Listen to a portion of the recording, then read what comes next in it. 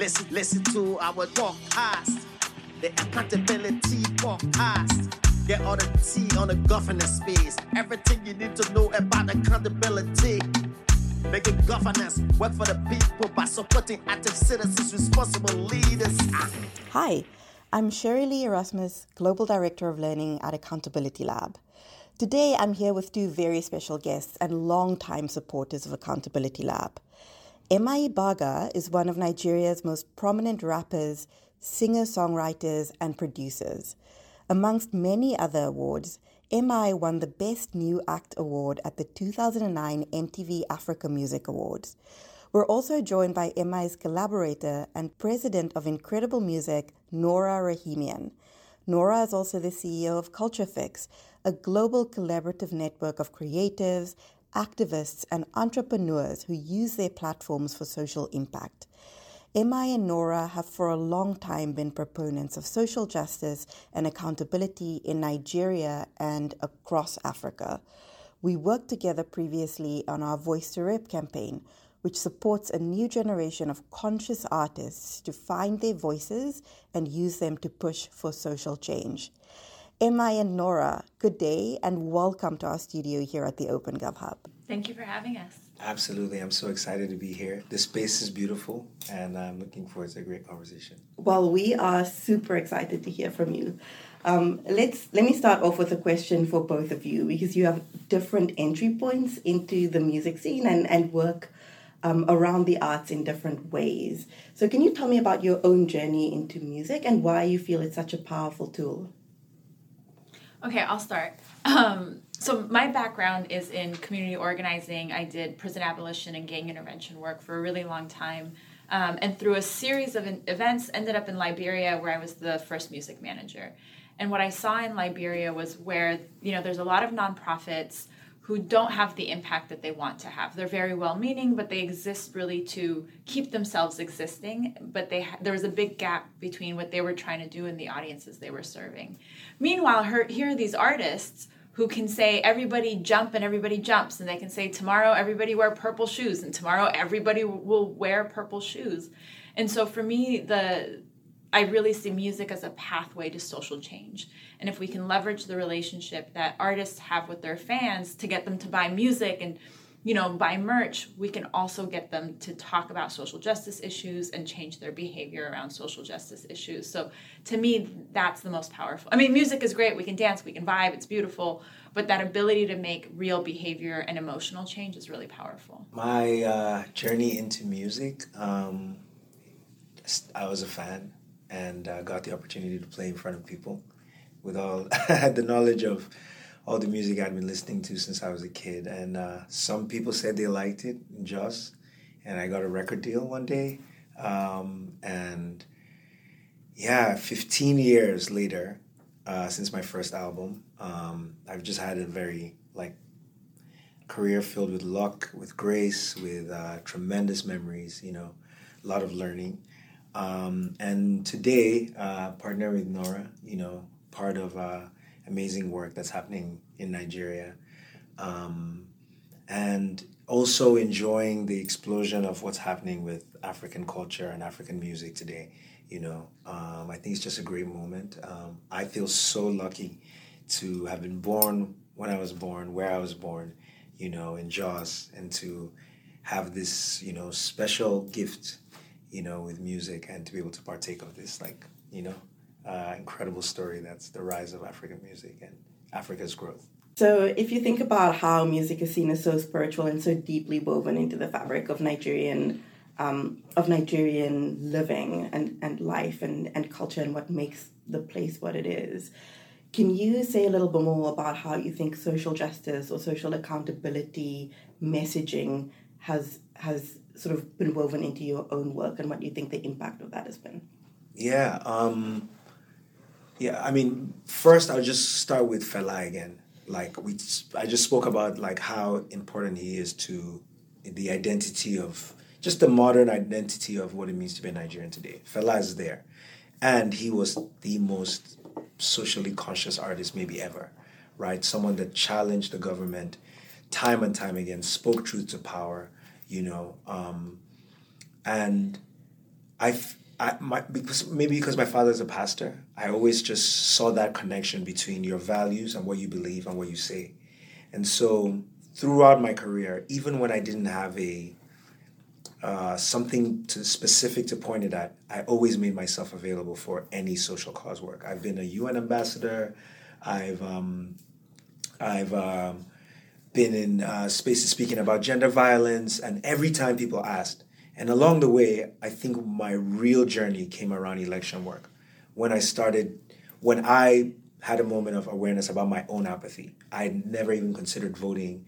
And then I went to go get my voter's card, and it was just a tough process. And actually, leading up to that, I'd done concerts telling people to come out and vote. And I saw it's easier to speak than to do. And so when I did it, I was like, actually, maybe my role is going to be grabbing other musicians like me and bringing them into this space. And so the next election that came up, we ended up we got a partner and we got some funding and we did 6 concerts. The one in Jos had like 10,000 people. We went to like the different geopolitical zones in the country. And when we got to the Southwest, I had experiences. People propositioned me to do Yahoo, which is 419, like openly. And they were like, but aren't you in the music business? Doesn't everyone do it? And my worldview flipped. And one of the kids said to me, he said, you're here now talking to me about the elections, and I know I'm not going to see you again till the next election cycle. To me, you're just like a politician. And I was like, wow. And so I just committed there and then that whatever I did next, we're going to make sure that it was part of not just my personal, I'm a good citizen, but part of my calendar. And out of that, Task was born, and this is how I hope that, I can continue to keep that link between the music I make and the actual impact I try to create, with the privilege that I have, but also bring others, that some of them have never thought about it. Some of them have considered it but don't know how, but bring others into that space. Thanks so much for that. It's really refreshing to hear that you're not just saying that this is important to you, but you're living it. And like hearing your reflections on how that switch flipped for you makes me feel so encouraged about how it's possible to do that for other, not just musicians, but artists and influencers who have a platform, right? Who can use their voice and the influence they have for social good. Thanks so much for that. Now, Nora, you have been involved with musicians not just in Africa, but also in the US and really all over. So like looking at that macro perspective that you've had, what do you see as the most important entry point for essentially bringing music along as a vehicle for social change? I mean, I think kind of to Emi's point, artists have to be genuine about what they're doing. And there's, especially in today's world, we understand that there's a lot of social cachet around social justice. And so there's a lot of people who are good at like that young person gave Emi feedback around, you're going to come and then you're going to leave and I'm never going to see you again. Mm-hmm. And we see that, artists will post a hashtag or they'll post an image, but there's no action to back it. And so if we're serious about social change, fans now are smarter and more critical. And so they want to see artists who are really using the privilege that they have and the power that they have in proportion to what they're doing. If you're doing the same thing that your fans are doing, fans are going to pick up on that discrepancy of, we're poor and we're donating more than you are. Or, hey, we're struggling, but we're out in these streets and you're safe at home recording Instagram videos. There's something in the relationship between artist and fan that's changed. And so whether that's in Nigeria or in the US or Iran or wherever we're talking about, because fans now are more active, they have higher demands of the artists. And so they want to see authenticity, they want to see long-term engagement, they want to see action beyond just like some cute Instagram words or some, cute tweets. And when it all comes together, that's when the action will happen. And the other piece of it is, music taps into a whole different part of our brains than logic or fact, right? It taps into that parasympathetic part. And so that emotional piece of allowing, I think sometimes fans get disillusioned by the facts and the figures and the debates. And so allowing the emotion to come back into social justice work and remembering that we're doing this work because to some degree or another, our lives really depend on it. Like, we need housing, we need clean water, we need safe schools. These are things that we need and we will die. This isn't like cute things that we're doing. This is like life or death for a lot of us. And so allowing artists to be emotional and the music to be emotional and fans to be emotional, that creates a different kind of urgency and relationship to the issues that then turns into real change. And at the end of the day, that's what we want. The impact is real change. Absolutely. And I'm going to turn it back to you, MI, on change within the Nigerian context. So you're known for bringing up new artists in the industry and bringing the north and south of Nigeria together, which is a critical issue in your home context, right? How do you feel you've done that? So I'm just a little bit of a background so that people can understand sort of the geopolitical context of Nigeria. So I am from the north. If you were to divide Nigeria into the north and the south, and generally the north is Muslim, and if you're a Christian from the north, you're in the minority. And I'm a Christian from the north, born into a Christian home from the north. I now work in the south. While it shouldn't be, ethnicity has shaped a lot of Nigeria's history, and there's a generation now that's really, in this moment especially, they're really crying out for change and for us to move past that. Being from where I'm from, I already had a perspective that I had to move sort of like a minority, in that I had that minority perspective within the Nigerian context.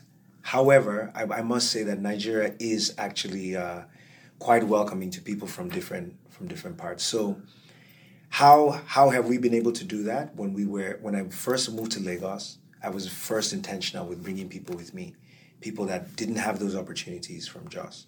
2 artists in, we started to look at how could we expand the pool. We signed a guy called Brimo, and this is back when I was at Chocolate City Records.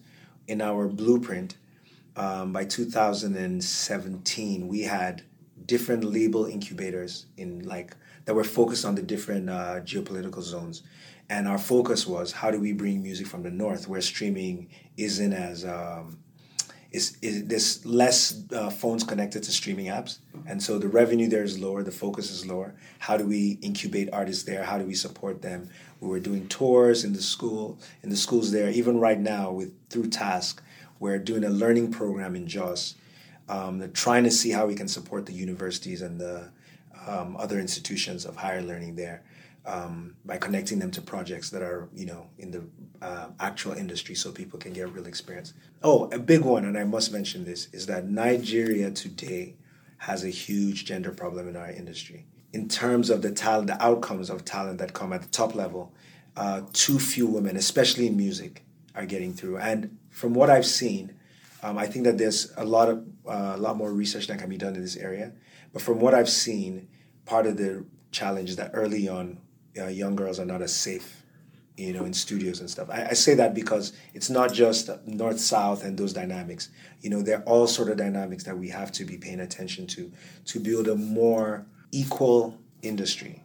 I'm glad you included that divide because it's really, really important. And I've listened to some of your podcasts and your TED Talks, and you call yourself a feminist. And clearly you're walking that walk in your work and how you engage with the world and with the music industry. And I'd like to ask about some of the practical steps you've taken to bring more female voices into the space. This is useful for Accountability Lab and our audience as we continue to do Arts for Change work, right? This is not just a challenge in Nigeria, but really in most of the contexts where we work. So I'd love to hear more from you about how you've built out a more gender-friendly space. Yeah, maybe I can take some credit, but I think maybe they're just 2 simple steps that I think, first of all, if there are women involved in decision-making early on, it'll shape sort of how things go. So my first hire when I tried to build an organization was someone that still works with me, Toda. And right from the start, I had a different perspective there. And the second thing is creating space. This is creating space to listen. because I think that that's really where, for a lot of men, I think that's really where the bias is that for most of us, we've been in rooms where we're allowed to speak more. Like when you're in college, when you're in high school, when the guys are around, you just speak more and you think that that's the natural. And so actually, like in a meeting, being like, okay, I'm actually going to be quiet for the next 15 minutes so that people that aren't comfortable are going to actually get to feel the space and be confident enough to speak. Now, those two changes, I think, just like cascaded down, snowballed into everything else. And today, Task feels like such a woman-led organization, even though I'm the founder and CEO, because right from the onset, almost all the key decision makers are women. But again, I don't want to take credit for that. I want to say that in the foundation, women were there, women that were given, not given, but that I was able to create the environment or be part of creating an environment where they were able to give their opinion, and that shaped everything from there. Nora, I'm going to look to you because as a woman in this industry, what have been your experience and how do you think you've had an influence on shaping that? Yeah, this happens in every country, every city. It happens in the U.S. It's a core issue because music is so reflective of society, and society is patriarchal. So it's an everywhere issue. I think it's really important to be mindful of you can't just hire women and have systems within the organization that are still based in misogyny and patriarchy, because then you set the women up to fail, or then you critique women you hire them, but then you critique them for the things that you've hired them for. And so part of it, I think, is making sure that you're interrogating, and I use that word cautiously, your own ways of thinking, your own expectations of your team. But it's also we have an A&R who's a male, who's a guy, a cis male. I want to be very intentional of making sure that we're hiring producers that are women, writers that are women. But if I do that and my A&R hasn't unpacked his own expectations of how women should behave, the value that they bring in, it's going to be a recipe for disaster. And so part of our work on the label side is to make sure that A&R gets training around equity, inclusion, feminism, microaggressions, all the things, so that when he's alone in a studio, there's the mainstream things like, oh, are you going to harass the woman, right? We all know that that's an issue.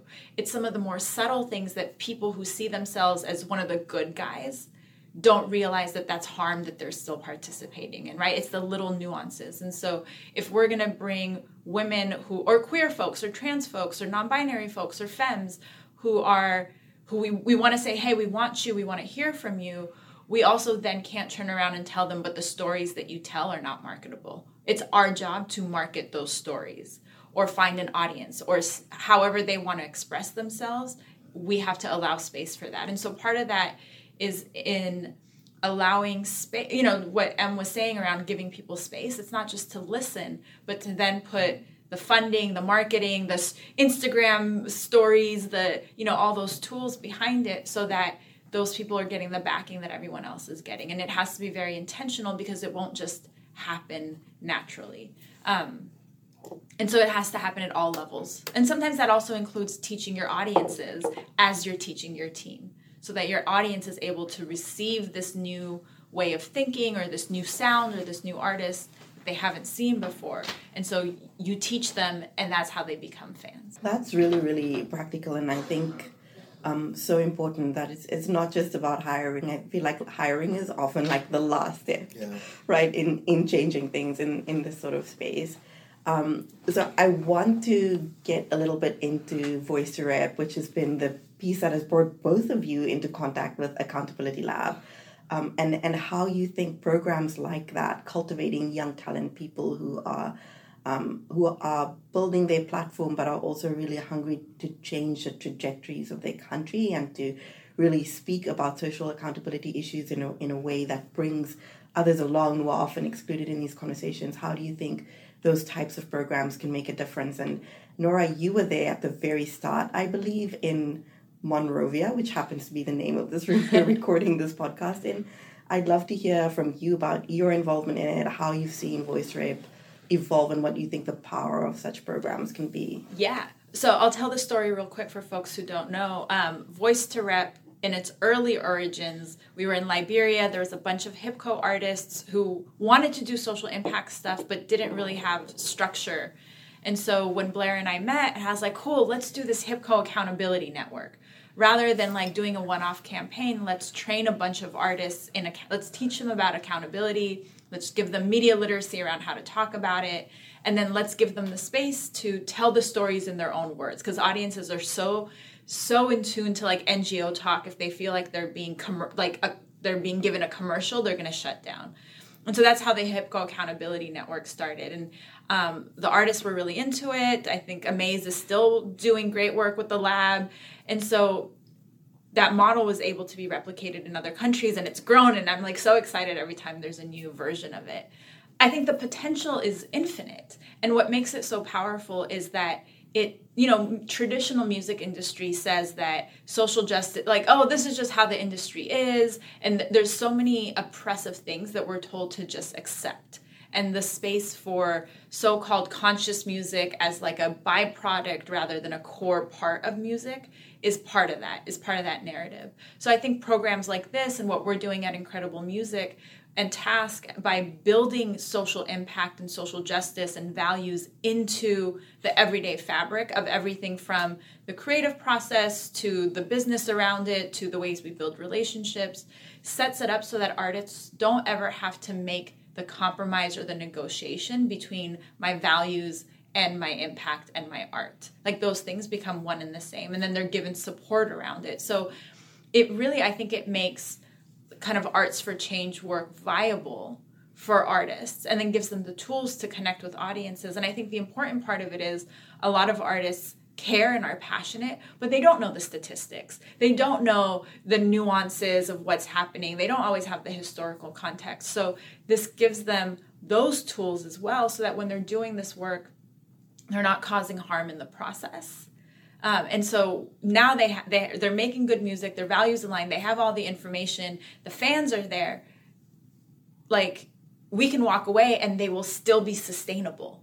And that's powerful too, that it no longer centers it. The artists and the artists and the fans can continue to build that relationship and evolve as issues. So it's like a sustainable model for creating change that's grounded in real authentic belief in what people want to see and do. Emma, how about you? You've been engaged and even mentored some of the participants of this program in Nigeria. How have you felt about it, and then how do you see the change that's possible for Nigeria? Yeah, I think I've been part of 3 projects, I think. And I'll speak from the perspective of being a kid that, had opportunities like that. And the actual, young artists that I've met through this project. I think sometimes we underestimate how vulnerable the moment when young artists are making that decision to go into music as a career, how vulnerable and susceptible they are to everything that's going on around them. And to me, that's right at the moment when a lot of these young artists that I met at this project were coming in. And at the forefront of their experience was some social issue that they had never really thought about. Like they never looked at, I have the power, and I can use my voice and that's so powerful. That to me is the importance of projects like this. It's that it's giving them something that they're going to take with them for the rest of their career. And when we look at the industry, sometimes we see the artists that are successful, and we don't see that they're like, for every successful artist, there are like communities around them. And it's not even about how successful it's everyone from the Voice Rep program going to be, but it's going to be the combined impact of releasing a cohort of artists that are socially conscious, that have a little bit of a community, people that they can collaborate with, and also have a shared mindset, and then have a framework, a context that they can use to process what's coming, in their lives, and be able to see a way to respond. And I think, like, I think Voice to Rep should be very proud, especially in Nigeria. I can speak directly to the Nigeria program. This is valuable work, it's very valuable work.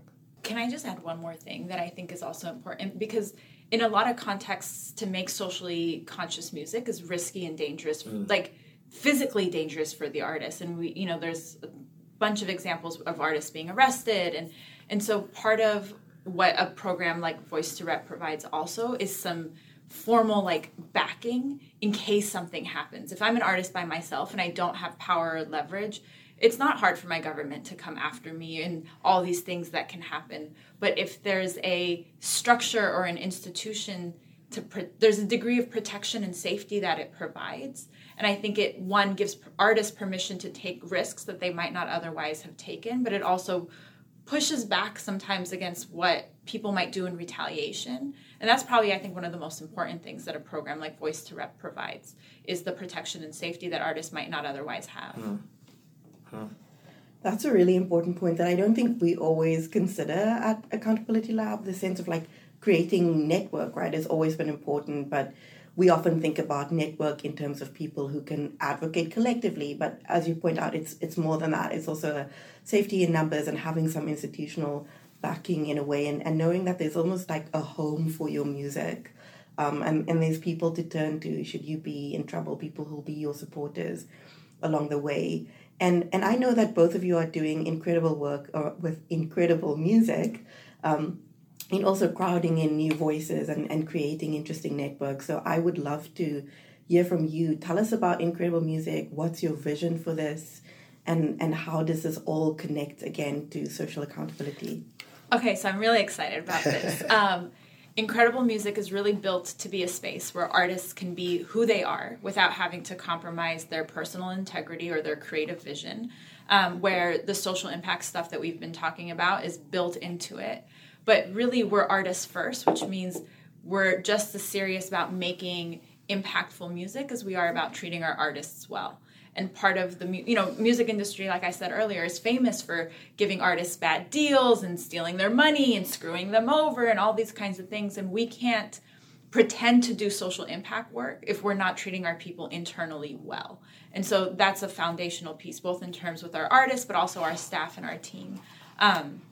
So that's what I mean when I say artists first, that our people are treated well and we're practicing internally the same values that we're trying to, push externally. We've got 3 artists signed right now, MI, but also, I don't know if people know, but MI has a brother, Jesse Jaggs, who's an iconic producer. Like probably your favorite Afrobeat songs from the OG days were produced by Jesse Jaggs. He's also incredibly talented as a writer and as a rapper. So Jesse Jaggs is also and he's working on I can't wait for people to hear the stuff that he's been working on.